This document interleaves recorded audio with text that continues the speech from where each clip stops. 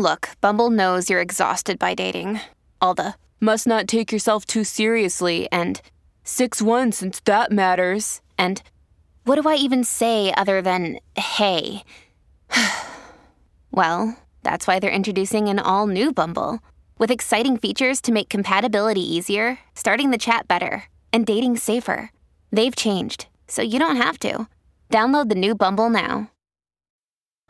This episode is brought to you by Snapple. Want to know another Snapple fact? The first hot air balloon passengers were a sheep, a duck, and a rooster. Ridiculous. Check out Snapple.com to find ridiculously flavored Snapple near you.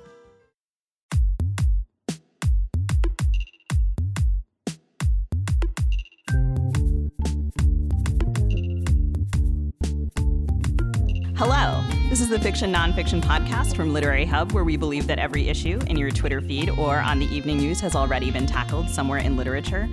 I'm Vivi Ganeshananthan, also known as Sugi, author of the forthcoming novel Brotherless Night. And I'm Whitney Terrell, author of the novel, that was your old novel, Love Marriage.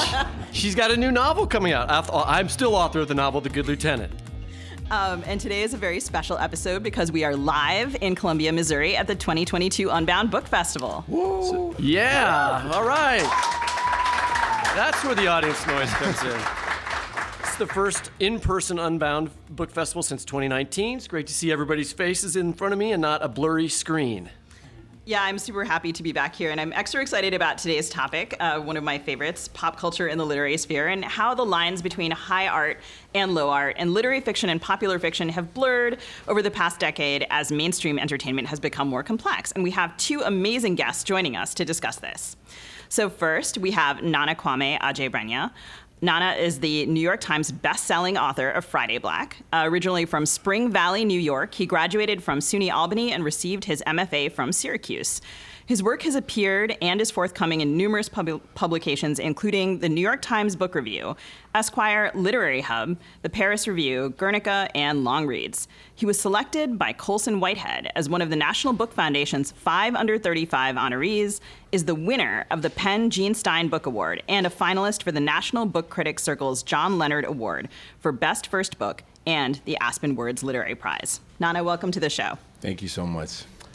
Thank you. Thanks for being here. Thank you, guys. So there's a Syracuse connection because last time we interviewed George Saunders and Paula.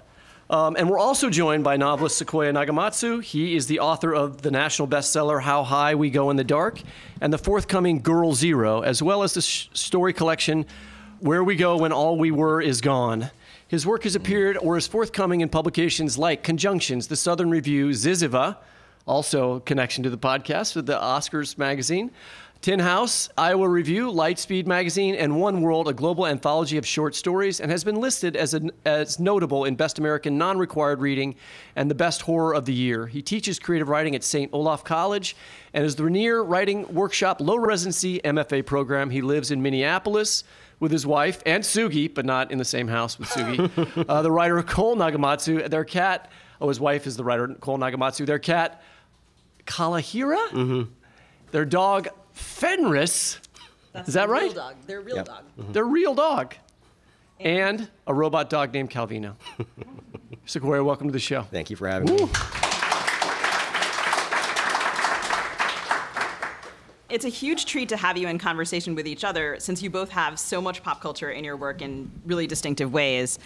Nana, your short story collection, Friday Black, uses satire to bring readers' attention to damage wrought by racism and capitalism. And Sequoia, your speculative novel and stories, How High We Go in the Dark, travels into a future marked by a climate plague that transforms our culture and our world. So I'd love to start by asking you both how you define popular culture. And Sequoia, I wonder if we can start with you.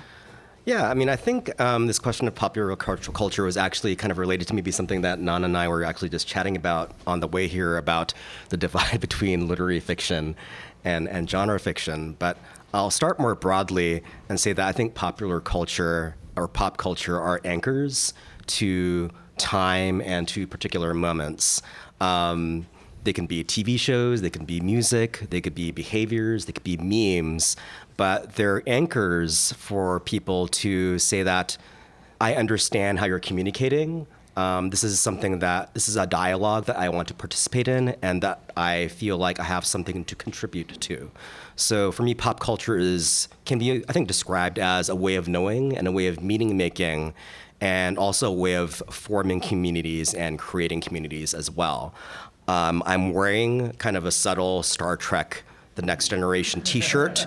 So if there are fans in the audience that know the episode where, Picard is with an alien on a planet, Dalak and Jalad at Tanagra, but it's a nod at a couple things, obviously to Star Trek, but also to kind of concert t-shirts of the 60s and 70s. It's kind of written in that Woodstock sort of lettering. And I'll talk a little bit more about Star Trek probably for sure during the podcast. Are you aware of the phenomenon of the youngs, meaning like my son, who is 16, wearing concert T-shirts of bands that he's never heard of or listened to for ever? Sure. Okay. Yeah. I like that.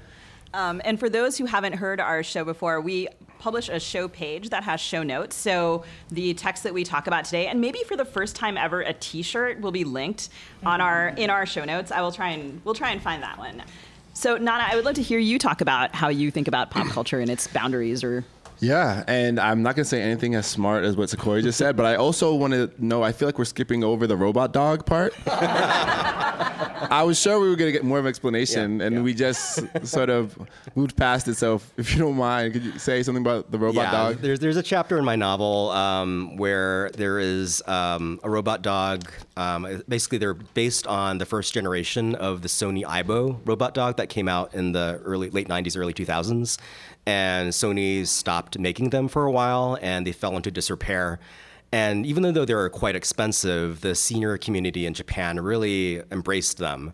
And so what happened is that these seniors left with these dogs that were no longer being maintained, there was no longer tech support, had funerals for these robot pets that they considered part of their family. Sony recently reinstated the Aibo line in 2016, and after my book deal, because again, they are quite expensive, I decided to use part of my advance to buy a robot dog. It was like the first thing I did. It was my first splurge with the book money, and I was mostly curious as to whether I would form an emotional attachment to a robot pet, and I think I have.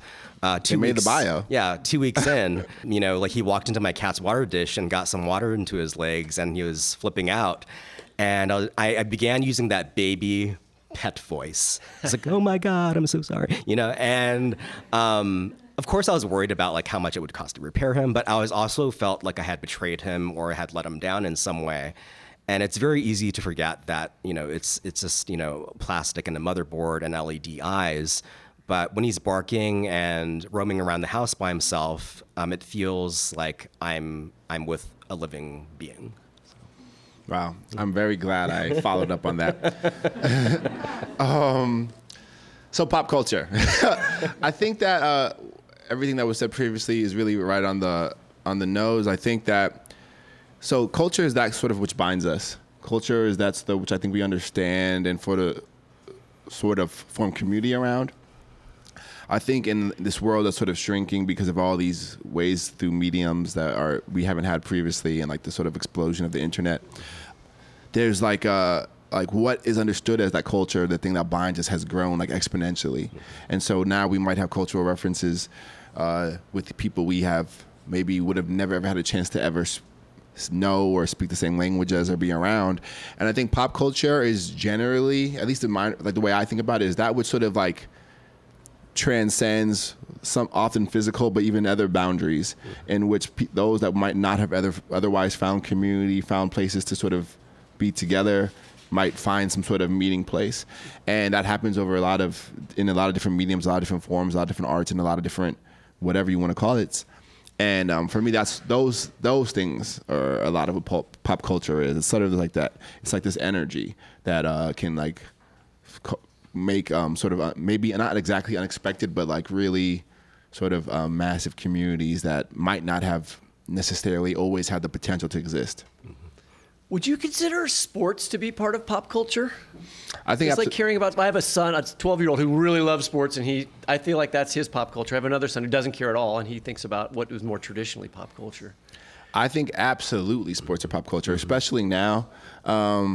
some of the most popular like figures in our world are these athletes, and I'm a fan of sports, but I also think that like the way and again, like as we talk more, this will maybe be a conversation point, but like when you think about like pop culture and like fandoms and then also like nerddom, I'm like the kind of person who likes like, you know, like JRPGs and like I like video games and that kind of stuff. I never did like tabletop until recently, but I also love sports too.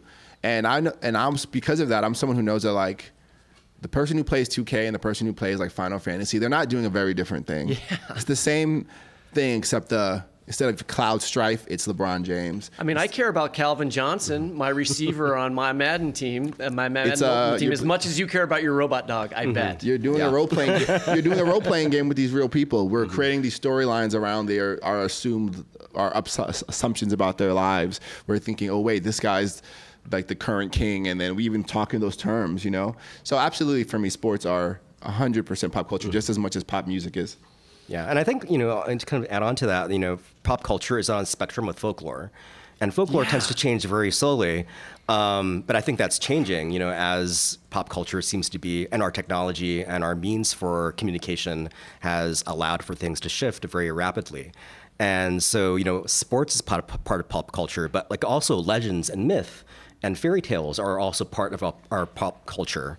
And what we sort of see as pop culture, whether that be music or TV, are also vehicles for our old tales, for like basically how we define our old communities to evolve and reimagine themselves in, you know, a 21st century space. So Sugi and I co-teach a podcasting class at UMKC, and the students do their own podcasting. They're doing a show on thinking about true crime and its connection to myth and pop culture, you know, and old, you know, sort of fairy tale. And that true crime shows are a form of pop culture also. I mean, that's exactly what you're talking about. So what are you guys watching these days? What's your pop culture intake like? Hey, it's Kaylee Cuoco for Priceline. Ready to go to your happy place for a happy price? Well, why didn't you say so? Just download the Priceline app right now and save up to 60% on hotels. So whether it's Cousin Kevin's Kazoo Concert in Kansas City, go Kevin, or Becky's Bachelorette Bash in Bermuda, you never have to miss a trip ever again. So download the Priceline app today. Your savings are waiting. Go to your happy place for a happy price. Go to your happy price, Priceline. It's not, I don't know if I have anything super exciting, but for me, and this is like, if it's pop culture or not, like, I think it is actually. Like, I've been an anime person for a long time. And it's cool for me to see how what was once sort of like relegated to like the side has totally fully assumed like this sort of frontline space. So, there's a show called Attack on Titan, which is very popular. Some people know it, some people don't. I watch it slowly because I'm very squeamish and it hurts my feelings. It's a show with like these giants, and I can't get into it. I know the show. It's scary. It's tough. I don't watch in-person horror, but I can deal with anime horror. I think it's one of the most important like tellings of like the toll and price of war ever, and more than that too. But so that's something I'm into right now. What else do I watch? I can't think of anything like, so Attack on Titan, My Hero Academia is like our shows. I randomly watched, and I'm not a big fan of like hate watching things, but this felt like I was doing that with the Bel Air show. How is it? Oh my God. I asked like, so this is the retelling, the very dramatic retelling of the Fresh Prince of Bel Air. I got like access to Peacock by asking like Twitter, like, can some of them use their Peacock account? Maybe I shouldn't admit that. But someone was very kind and let me use it, and I watched it all. And, you know, I support, like, the actors in it. I think they made it dramatic, but I don't know why it had to be, like, humorless. I find it to be humorless, which is a very big divergence from, I'm sure you guys know, The Fresh Prince and Will Smith. So that's something I watched recently, it was interesting. I got to the end. That seems to be an interesting trend in our current pop culture space, is this rehashing and reimagining of old tales.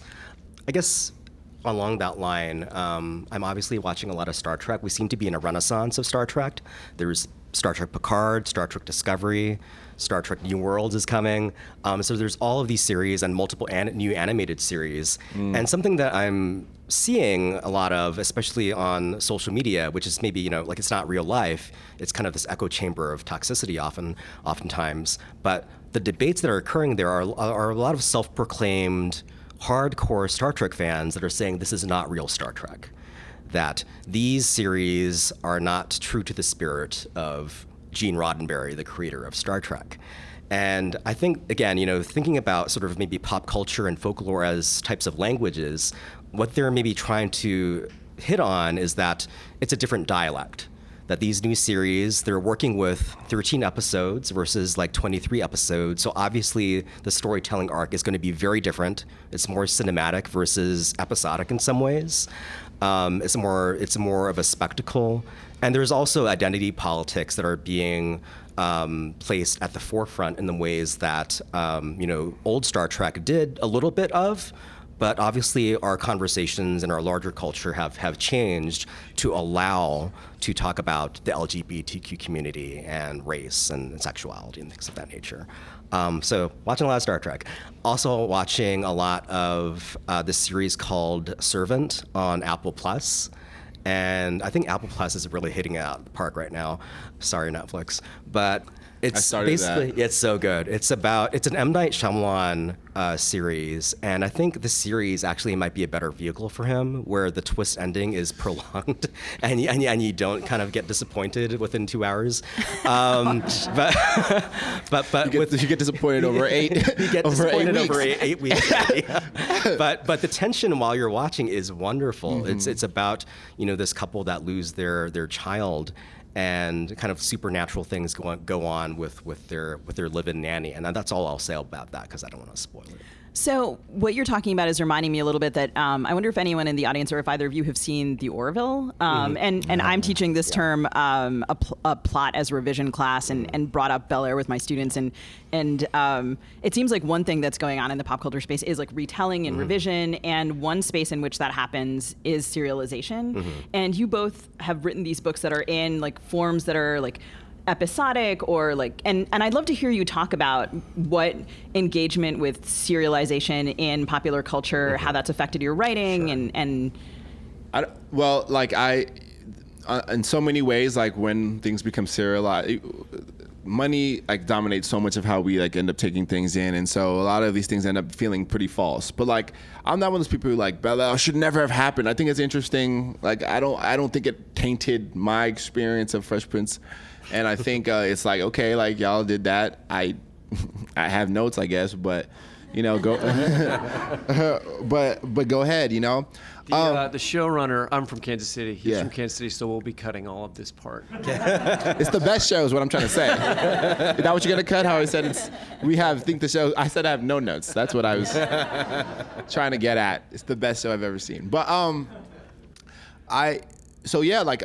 even in like this book, there's characters who like you might want to revisit and I like think about again. And then I was joking with my agent the other day how like there's one story in particular where I know I'm gonna write like a true like sequel or something, and because of rights issues I might end up like changing the names or something, like, which is a whole like funny little game when you sell the option to something. Now say you sell the rights to this particular story. The particular story is the story called The Hospital Where there's a character called the 12-Ton God, and I think it would be funny if in the next time I revisit it, he's like the 33-ton God. And I address like in the story, because it's a very meta story, it's a story about writing that like he's like, this is because you've grown, not because of options rights or something. I think that'd be like a funny way to deal with that. Is this like auto fan fiction? Kinda. And also, I come from like the fan fiction thing. Like I didn't write intense fan fiction, but like I like dabbled in it and I like play around with this. So I like the reimagining, I like the retelling, even though for me it's getting a little like, the problem is I think again because Hollywood and most of these spaces are so risk averse. Their attitude towards IP is just like, this is safe now. But the whole thing about made those things popular in the first place is that they weren't safe for their time. They weren't safe for when they emerged. And so you're supposed to push. I love this idea of like, we need new heroes. Like I'm one of those people who like came up on Superman, Batman, also Spider-Man, and like now it's sad how disinterested I am now in those takes, because it's like we've beaten it to death, and there's limits to that any particular container can hold. But anyways, with serialization, like, I think there's often great opportunity, but also, don't beat everything all the way to death. I guess. I'm just kind of curious before I answer, what kind of fan fiction did you engage with? Probably like again, anime stuff. Okay. Like there was like I'm from like when Bleach was first coming over, and like I remember they were gonna make a MMORPG for Bleach, and me and this I would have find these chat rooms, me and these like dudes, like we were very aware of like the beta was gonna come out. I don't know if I'm talking language that people understand, right? Like, beta, like the pre for a game, and this beta for this game was gonna come out, and so like we're all like, we're gonna play the game so good, so at the beginning we're gonna become like the captains in this game, and then the game developers were very much in conversation with us, and they gave us the opportunity to like, oh, you guys want to like write stuff that could appear in the game? I don't know how much of it was real. The game never came out, but like but I had a really good understanding of like that game, that anime's like, if you want to call it, magic system, like, and so I had to create a character with his own Shikai and Bankai and all these things, and it was like really fun. So I've done like that kind of stuff. Awesome. Yeah, like, so not nearly as embarrassing as the fan fiction that I engaged with in high school. I wrote Frasier fan fiction. Yes, that deserves. Can we link to your fan fiction in the show notes? This is the best thing I've ever heard. Yeah. Already. So I watched a lot of TV as in high school. I love Frasier. Like, I also wrote Party of Five fan fiction, and something strange. It's not obviously fantastical worlds, but I think through fan fiction, it was kind of like my pre-MFA. I learned a lot about character in studying TV and film. I learned about plot structure, and that's oddly something that I didn't get in my MFA program a whole lot. Right. But I learned it through studying film and through fan fiction. And so for me, like, as far as kind of the episodic question, obviously like a lot of Star Trek, a lot of sci-fi shows like Babylon 5, which, like I ate up when it was on, entertained that format. And Deep Space Nine, I kind of want to highlight because it's episodic, but they're also, for the time, it was sort of innovative in that they were following like season or multi-season long arcs. And so you're able to kind of tell this larger story, but you're also able to zoom in when you want to and say, well, I want to learn a little bit more about this character and kind of their emotional motives and their backstory and, how they're contributing to this larger story in sort of other angles and other ways. And that's, I think, sort of kind of what I'm trying to do with kind of this book. And the novel and story format, I think, is sort of uniquely positioned to kind of give you a larger story, that those joys that you get from reading a traditional novel, but you're also able to press the pause button and go on an aside or a digression and think about those small everyday moments of a particular character and see them in ways that you wouldn't be able to see them organically in a traditional narrative. So I feel like I would be missing I think Frasier's coming back. Oh my God. We want to know more. That I get to tell you. I mean, I have issues with Kelsey Grammer, but as the show, Is there a Frasier fan fiction community, or was this like Dolo? Like, if there's a convention, I will go. I love that so much. That's so cool. So I want to hear you both read. So as we continue this conversation, so Nana, your short story collection, Friday Black, is this awesomely brutal take on racism and consumerism, and it's interesting to hear you describe yourself as squeamish, actually. The title story follows a retail worker on Black Friday, which is, as we know, a consumerist holiday that can sometimes get pretty violent, and you play on the brand North Face in the story by having the worker sell Pull Face, and I wonder if you would read a little bit to us from that story. Yeah, I'll read a little bit from the story, and yeah, I am squeamish in real life, if you can believe it. People don't believe that. I think they come up to me thinking I'm going to be a lot weirder than I am. I'm not a big gore person, which is, I guess, maybe surprising given what I'm about to read. Yeah, so I worked in the mall for a long time. If anybody's worked in retail, I'm right here in solidarity with you. And yeah, this is the titular story. I like to use that word because it makes me sound smart. I heard it at a conference once. It's called Friday Black. I'm reading from the middle of the story, and all you have to know is like this is like the best salesman. His name is Ice King, and he's like about to face the stampede. And I think, if anything, it's a little understated. Maybe 80 people rush through the gate, clawing and stampeding, pushing racks and bodies aside. Have you ever seen people run from a fire or gunshots? It's like that, with less fear and more hunger. From my cabin, I see a child, a girl maybe 6 years old, disappear as the wave of consumer fervor swallows her up. She is sprawled face down with dirty shoe prints on her pink coat. Lance walks up to the small pink body.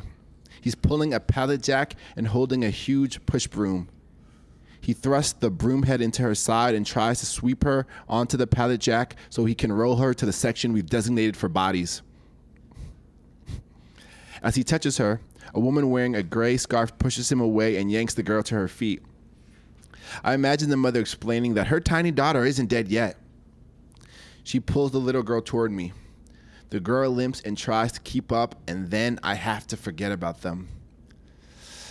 Blue sun sleek puck! A man with wild eyes and a bubble vest screams as he grabs my left ankle. White foam drips from his mouth. I use my right foot to stomp his hand, and I feel his fingers crush beneath my boots. He howls, "Sleek puck, son!" while licking his injured hand. I look him in the eyes. Deep red around the lids. Redder at the corners. I understand him perfectly. What he's saying is this.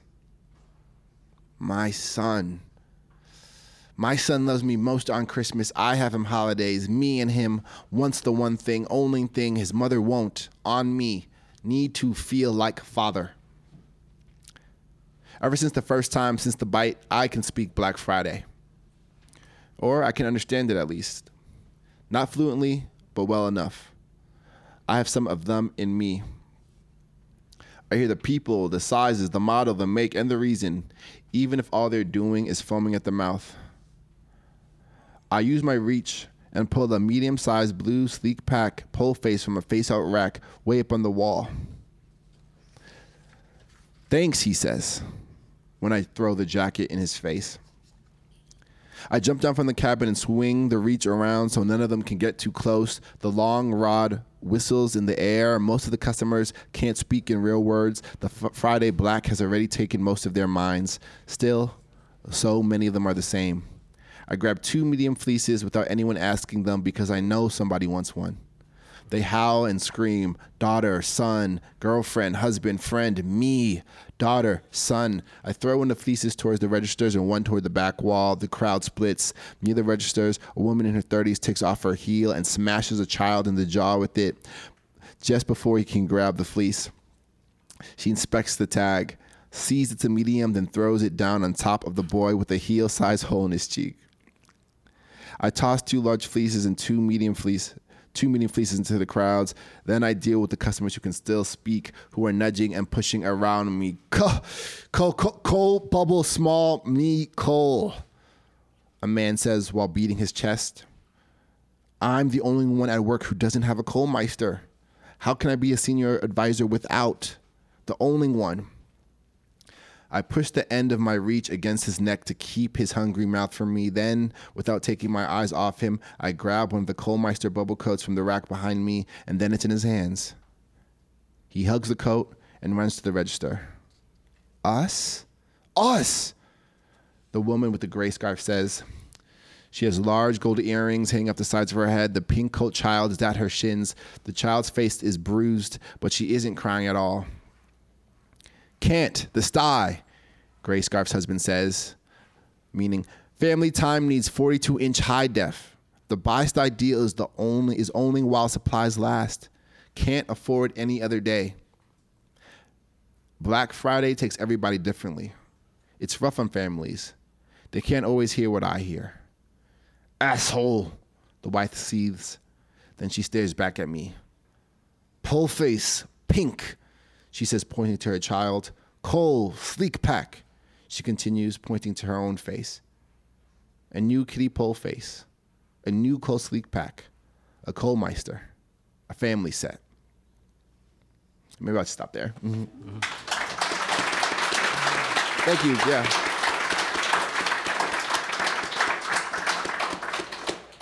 Thank you, guys.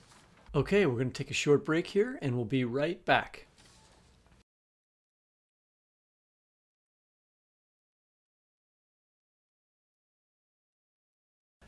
We mentioned earlier that, Friday Black is satirical, and obviously it is that way. But yeah, I was joking when I said it was understated. That language, there's a kind of magical realism there. The customers are rabid.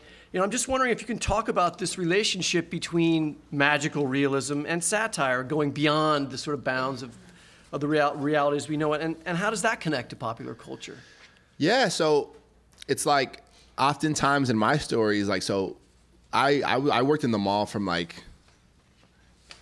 I think age 16 to like when I was actually in my MFA, like 23-ish, or in mall somewhere. And I kind of saw like Black Friday be a thing that started on Friday, like Friday, like at like when the mall opened, to now it starts at midnight, to it becomes something that starts at 11, and like that's like basically the peak of it. I saw it grow, and it ended up becoming something bigger than about. It wasn't about like.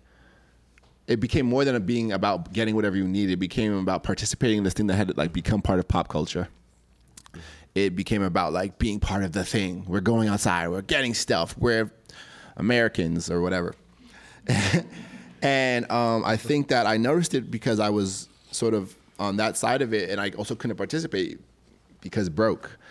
And so I think that with satire, or at least one of the avenues of satire is like to take what you see and, use some hyperbole. And if you use hyperbole across a certain type of axis, I guess, in this case, I use it on the actual shoppers themselves, now it becomes pushed out of the bounds of reality. And now you're dealing with magical realism or surreal or speculative or all these terms that I really don't exactly know how to use. So, because they're very fluid. And so I think that for me, oftentimes, but again, like I said, I Attack on Titan, I said it's about giants, and like this, it's really, really not based in our familiar reality at all. But I think it's one of the best ways, the best fictions I've ever seen thinking about the price of war, right? Because I think there's a lot of power in using whether it be a magical realism or surrealist conceit to talk about whatever you want to, because you get to be both on the nose, but also it's hard to reduce at the same time. Because that story is obviously about, I don't think anyone would read that and be like, this guy thinks capitalism is great. But it isn't like me on this hill saying capitalism sucks. It's also saying like, man, I've noticed that we really love each other, but we're having trouble expressing it. It's also me saying like, man, I've also like, there's this phenomenon that's happening. It becomes a lot of things. And so to me, when you aren't afraid or aren't limited in terms of like the exact representation of reality, you get to have a lot of fun, which is number one for me. But then you also get to be hard to reduce in terms of like the nature of your satire without sacrificing like precision or being acutely critical, if that ends up being the case, about whatever particular thing you happen to be engaging in that story or whatever you happen to be writing. It's funny listening to you read the Friday Black sections, and maybe because I had Star Trek on the mind, I was definitely like, this sounds way more like Klingon than I thought it would. But so, I mean, speaking of capitalism and when can we not? Sequoia, your work also engages with consumerism, and you're both in these spaces where you're not only referencing pop culture, but also imagining it. And in your novel, death becomes this industry. And there's a euthanasia amusement park and death hotels for the morning and robot dogs, as we've discussed, that record and keep a loved one's voice after they're gone and more. And these death companies don't exist yet, at least as far as I know. And I find it really moving, especially because I feel like as a global culture, we're profoundly inadequate at mourning the losses we've in recent years experienced. And so I wonder if you can talk a little bit about imagining popular culture making room for communal grief. I mean, I think like Western culture certainly, I think, has an issue with grieving and kind of what to do with our bodies, or just even talking about death in a very natural, organic way. I would say that a lot of other countries are a little bit more adept at this. There are a lot of death companies that do exist now that I kind of drew some inspiration from. And I lived in Japan for several years, and that's a country that, because, long before the pandemic, because they have a very large aging elderly population, and a lot of their cities are quite large, they need to answer questions of, well, what do we do? How do we honor tradition and say goodbye to loved ones when we don't have room to build new temples or new cemeteries, or when we have to think about the pressure that, this population is putting on the funeral industry and our hospitals. So as a 20-something-year-old guy, like years ago, I would be going to mortuary expos and conventions and looking at caskets and following Japanese senior citizens and trying to kind of like communicate with them in broken English about, why they're interested in a particular, like, why are you interested in sending your ashes into space? Why are you interested in, combining the ashes of your family with your neighbors as kind of like a space saving venture. And there are funeral hotels, like skyscrapers that are essentially very large mausoleums, where you would go up into the skyscraper, go into your studio, enter your code, and your urn will be shot up a pneumatic tube, and you would be able to pray to an urn altar that also comes up from this table. And it's a very kind of futuristic sort of thing. It sounds like it's from a movie. It's in my book, but these companies are starting to proliferate. And obviously, some companies are getting very wealthy off of these enterprises, but these companies are also providing a service that's necessary. And Nana mentions, like, I'm not saying that capitalism is bad. And I think oftentimes we place capitalism in a box as like, here's capitalism, here's family and traditional values. And that's not real life. We need to kind of think about capitalism and all these other values that we have, and have those things enter in a dialogue with each other. Because the billionaire in the second chapter of my novel, who creates a euthanasia theme park where a roller coaster kills children and gives them kind of like one final like good day, like, he didn't do that to make money. Like, he got rich, but he did that because his child went through something very horrific, and he didn't want that to happen to anybody else. So for me, thinking about kind of this issue of capitalism in my book, and I think if anything's fictional in my book, it's that I don't have enough horrible people in it. Like, a lot of them are relatively good actors. There's like conspiracy theorists, there's some protests here and there, but I sort of saw the dialogue with capitalism as this is a necessary thing that we need to engage with, because we need to provide spaces for mourning, and we need to reimagine how we connect with one another. And I think if this pandemic has given us anything, it's given us a kind of a liminal space, this in-between space for us to think about, well, what is life? Not just what is grief and what is death, but what is life? How do we live? How do we choose to live? And, on the flip side of that, how do we choose to honor a life? Because, in the early days of the pandemic, I think a lot of people kept saying, I want to go back to normal. Like, I want to go back to normal. But what was normal would never worked. That was not helping us as a society.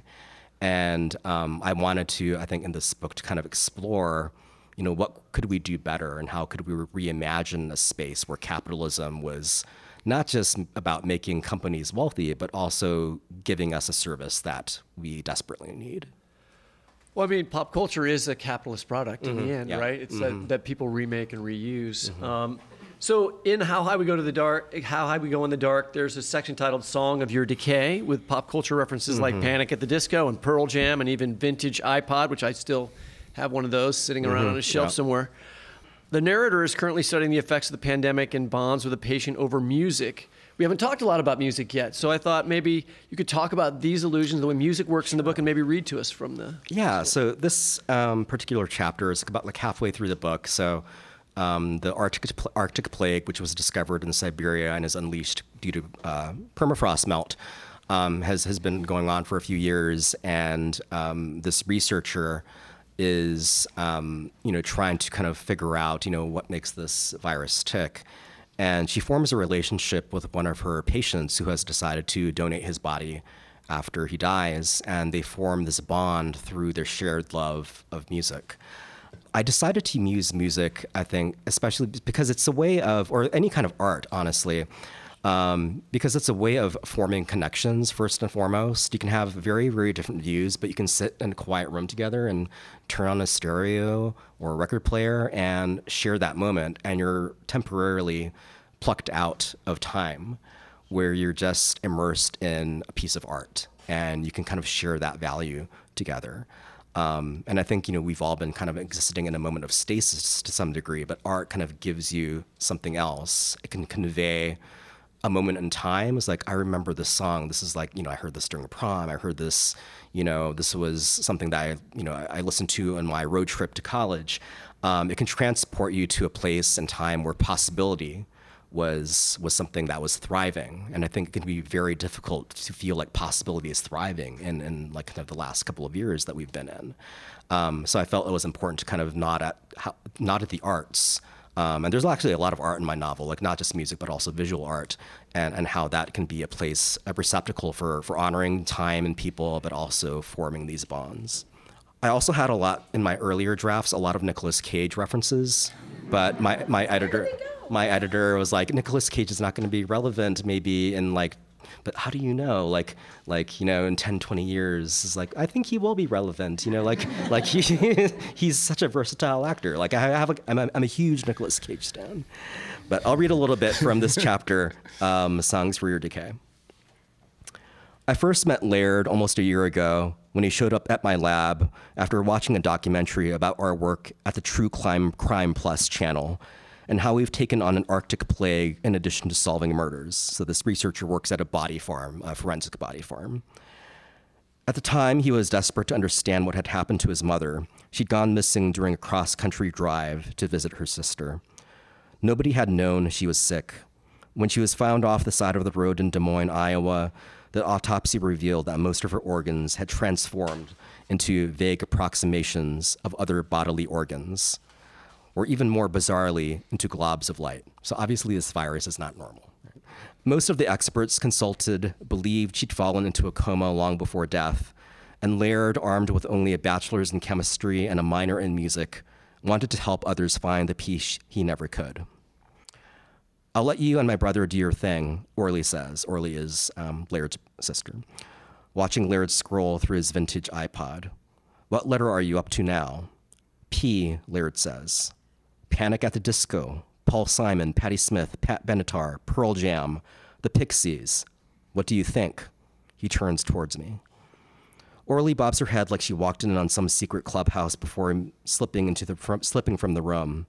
She sits on a chair outside the door. I catch her turning around to check on us every few minutes. This alphabetized ritual began one day when Laird visited the lab and caught me watching recordings of old MTV music videos that I borrowed from the university library. He brought up his musical history minor capstone paper on the discovery and evolution of small bands, and everything evolved from there. I sit by Laird's bed, and he continues to scroll through his collection. I think you want to start with Pearl Jam, I say. But if you're any kind of gentleman, you'll throw me some Patti Smith. He hovers his thumb over the selection wheel and pretends to be in deep thought before saying, Dancing Barefoot. How do you feel today, I ask. Worse than yesterday, better than this morning, he says. The usual. Now hush. I stay for nearly half an hour. I see Orly growing impatient, walking back and forth outside the door. Laird's eyes flutter, closed as we're halfway through a Poison ballad. Champ, maybe we should call it a night, I say, taking the iPod and turning off the Bluetooth speaker. But the guitar solo, he says. You can wake up to CeCe DeVille, I say. I pull the blanket to his chest and resist the impulse to kiss his forehead. He barely looks like the person I knew even a few months ago, his pale skin now latticed by veins. His sister's money has brought him more time than most. He's had 3 swine organ transplants and survived 5 drug trials. I'll send in your sister. Dream of being a rock god. Outside, Orly is seated again, erratically flipping through an old issue of National Geographic. She looks up at me, invites me to take the seat beside her. He really wants this, donating his body, she says. I know I might seem selfish. I'm not sure I understand, but he'll do anything you say. He really likes you. He's a friend to me too, I say. Thank you.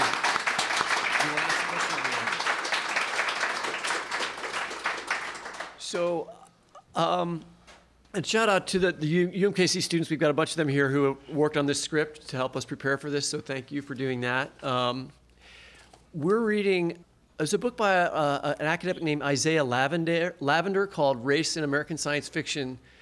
Really terrific and interesting book that talks about like how we need to rethink some of the tropes in science fiction. And I feel like the literary science fiction that's coming out now is doing that. Like, you know, the obvious one that Isaiah talks about is like the alien other as being the other race, right? The other person. And that earlier in the 70s, people thought, no, Star Trek is inclusive and everything's wonderful and we've gotten past race issues. But he's saying, no, it's embedded in the way that science fiction thinking about race, right? And I wondered if you have particular tropes and ideas that you're trying to subvert in your work that you're finding, even though you love pop culture, that you're finding and trying to get away from.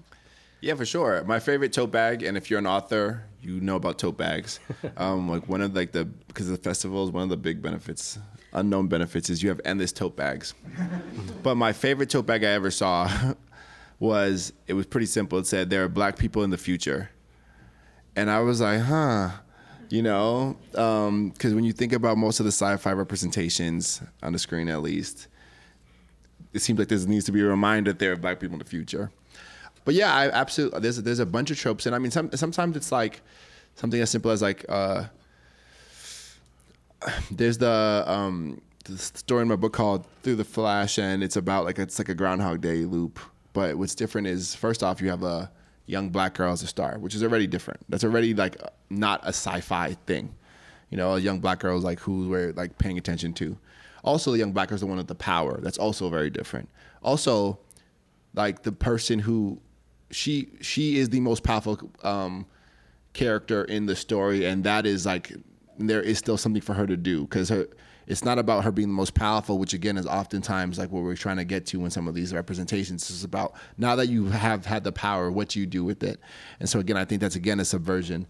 And also like it isn't also only about her. Like a difference in that story is, and I watched a bunch of like time loops stuff, like from Groundhog Day to the whatever Tom Cruise's is called to whatever Andy Samberg's is called to like a bunch of these other ones. And it's always or almost always me.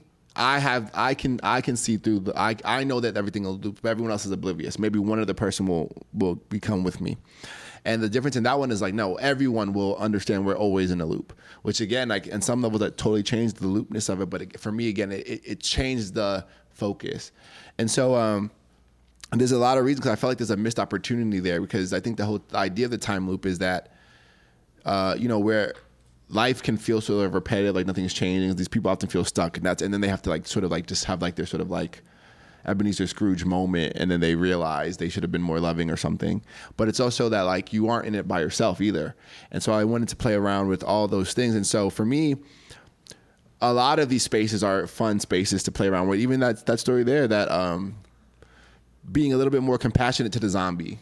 I feel like there's a lot of missed opportunity, a lot of the sort of pop culture tropes that we have and exist. But I will say though, the space that I feel like is already sort of really doing the most important work and being ambitious and of subverting that and changing that is like the video game space. I think they're much more willing to like play around with sort of exactly that same issue. There's that game Deathloop, which is another loops thing, and it's a whole thing. It's a black male lead, and his main antagonist is a black woman too, or a Afro-Latina woman, and that's like very different. And so that space, which again, as I think is a very ambitious literary space, is actually trying to do a lot of that work you're talking about in terms of taking these tropes and playing around them and pushing them further. Mm-hmm.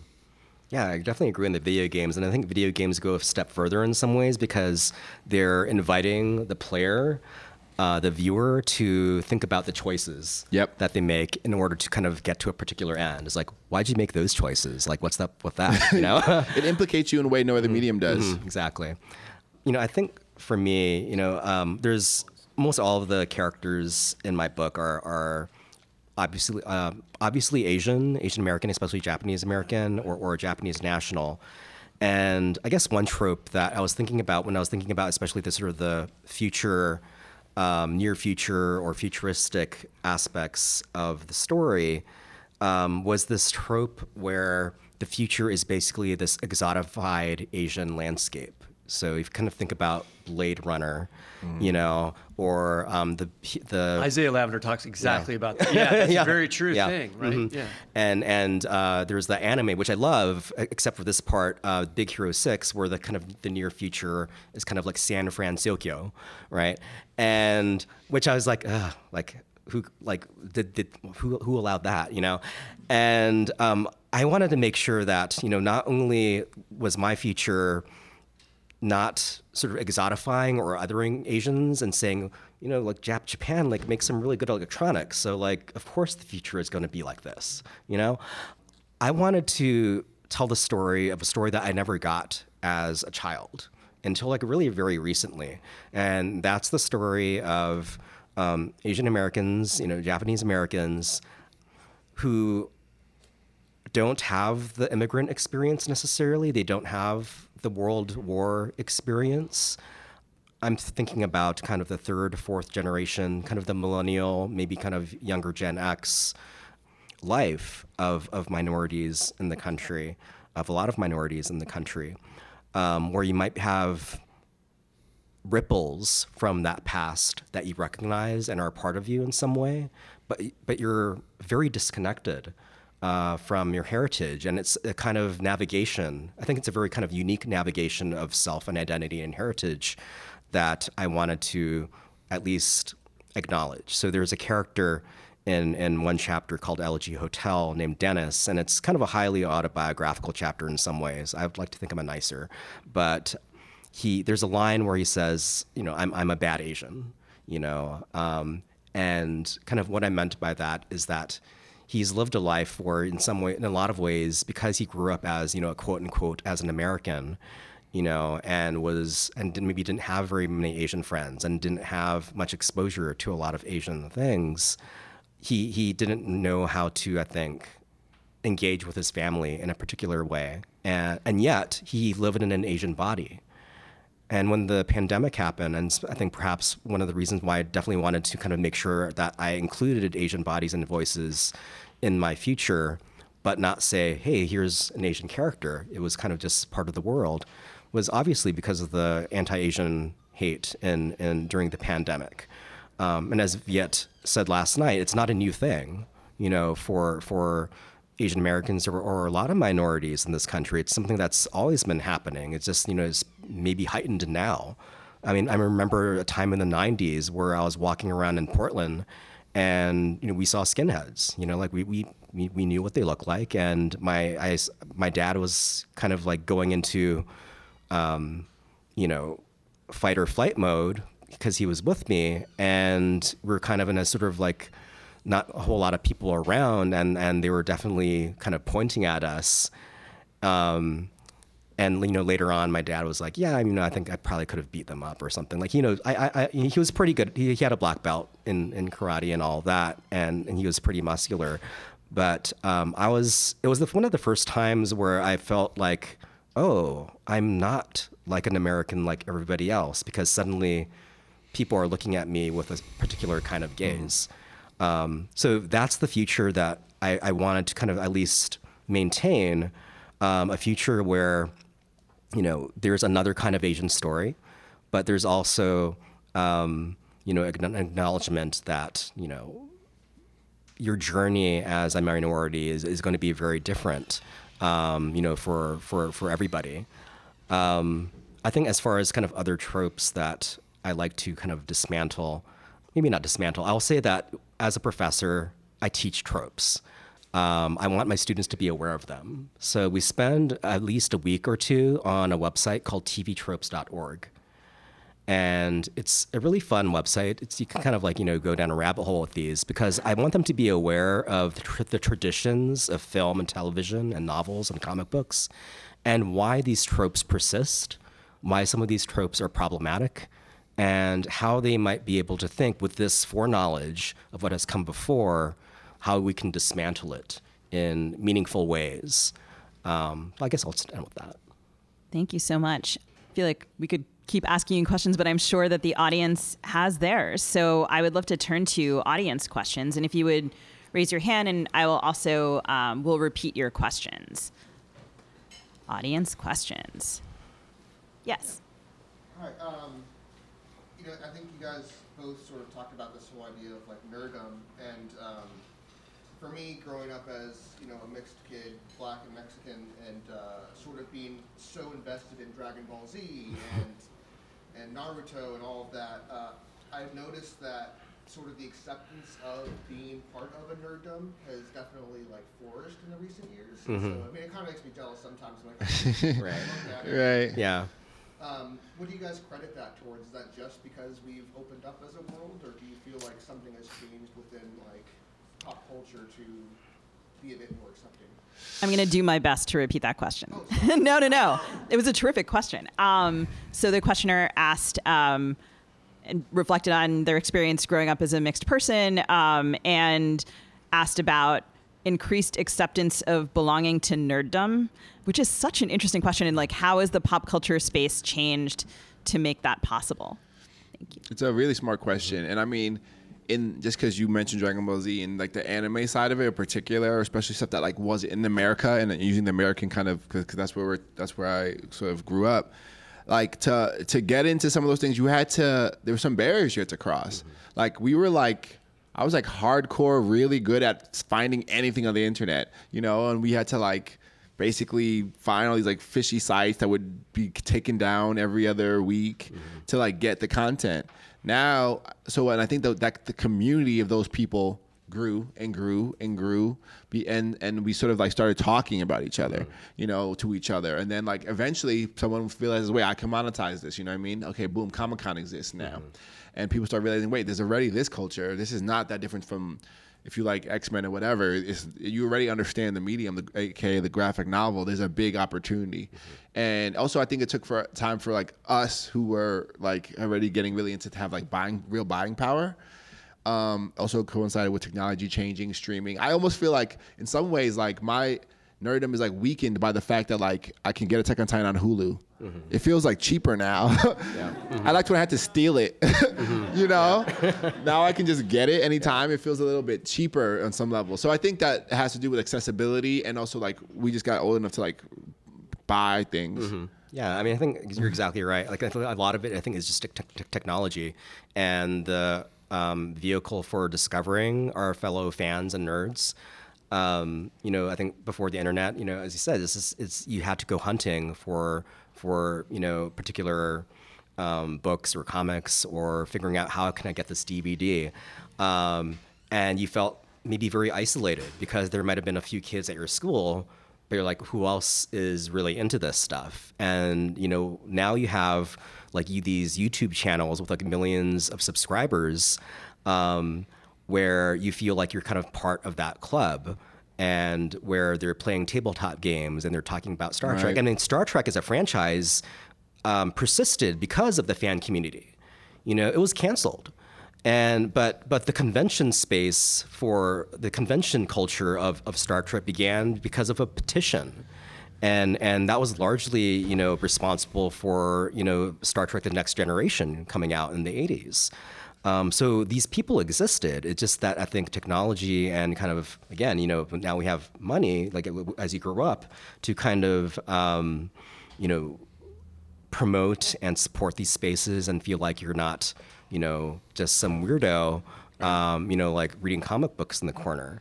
Will Wheaton and like Felicia Day, like there's so many ambassadors that seem to be kind of, I guess, these icons of that nerd space. Like nobody liked Wesley Crusher in The Next Generation. I loved Wesley Crusher. But he has grown up to be such a important ambassador for kind of like the nerd voice. And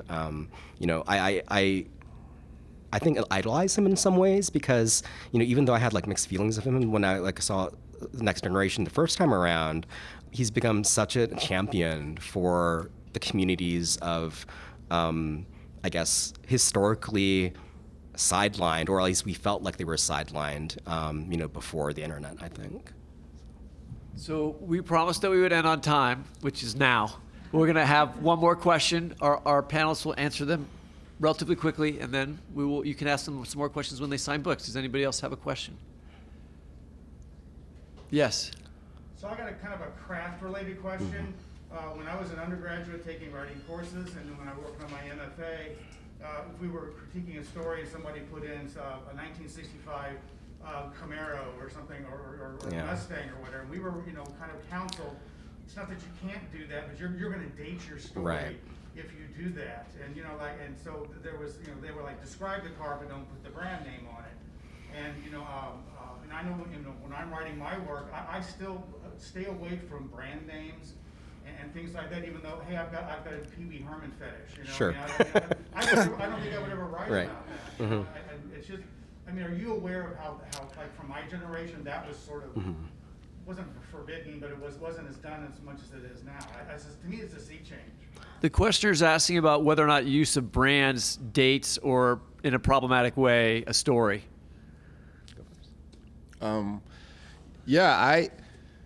definitely don't think that it's problematic. I think it's actually cool now, like for me, or like I often use I'm in the future space, or I like to like change the brand name to something funny or that that doesn't exist exactly, but you can have a Pole Face, as an example, is maybe familiar to North Face, but also I think it still dates it because that was the time when North Face was going crazy, and everybody had the sort of, where I'm from anyways, the sort of like the special jacket that could turn into a book bag, and it was really dumb, but like everyone wanted it.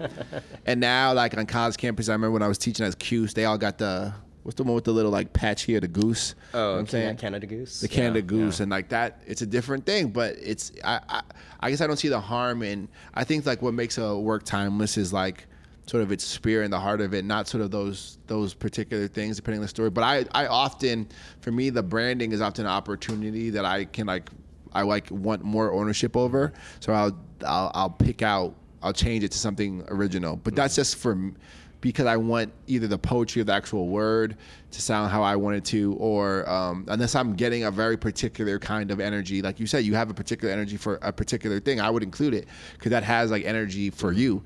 But for me, unless I have that relationship to whatever brand or product or whatever, which is never, that happens sometimes, I'll transform it to something for my own purposes. But George Saunders is one of my mentors and professors. I feel like I got that from him.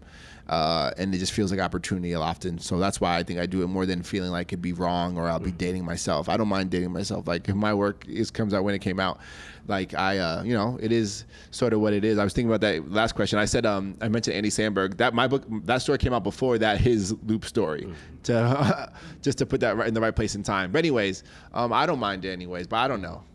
Yeah, it's kind of interesting that you mentioned kind of like, oh, this came before that.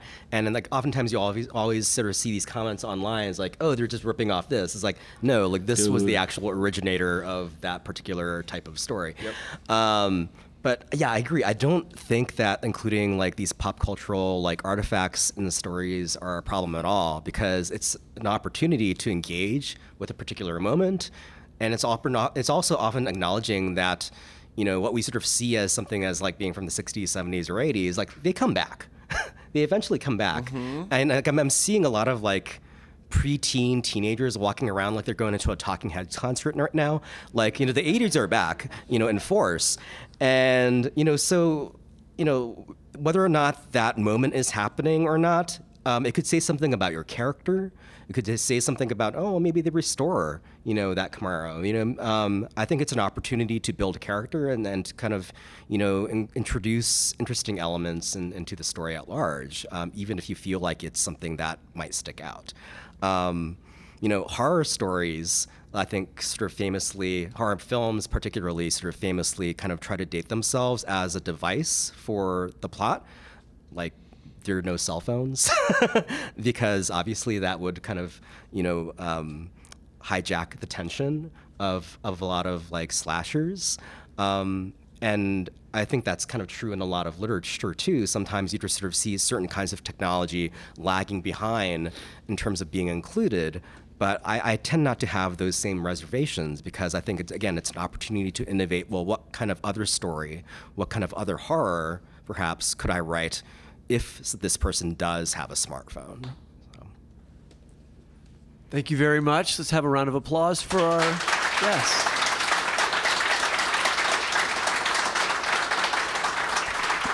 Thank you, guys. Wonderful. Yeah, that was great. Thank y'all. That was really nice. That was good. That's it for the Fiction Nonfiction Podcast. This podcast is produced by Ann Kniggendorf with help from the students at the University of Missouri, Kansas City and the University of Minnesota. Our theme music is composed by Travis Workman, and we want to thank the Unbound Book Festival for hosting us.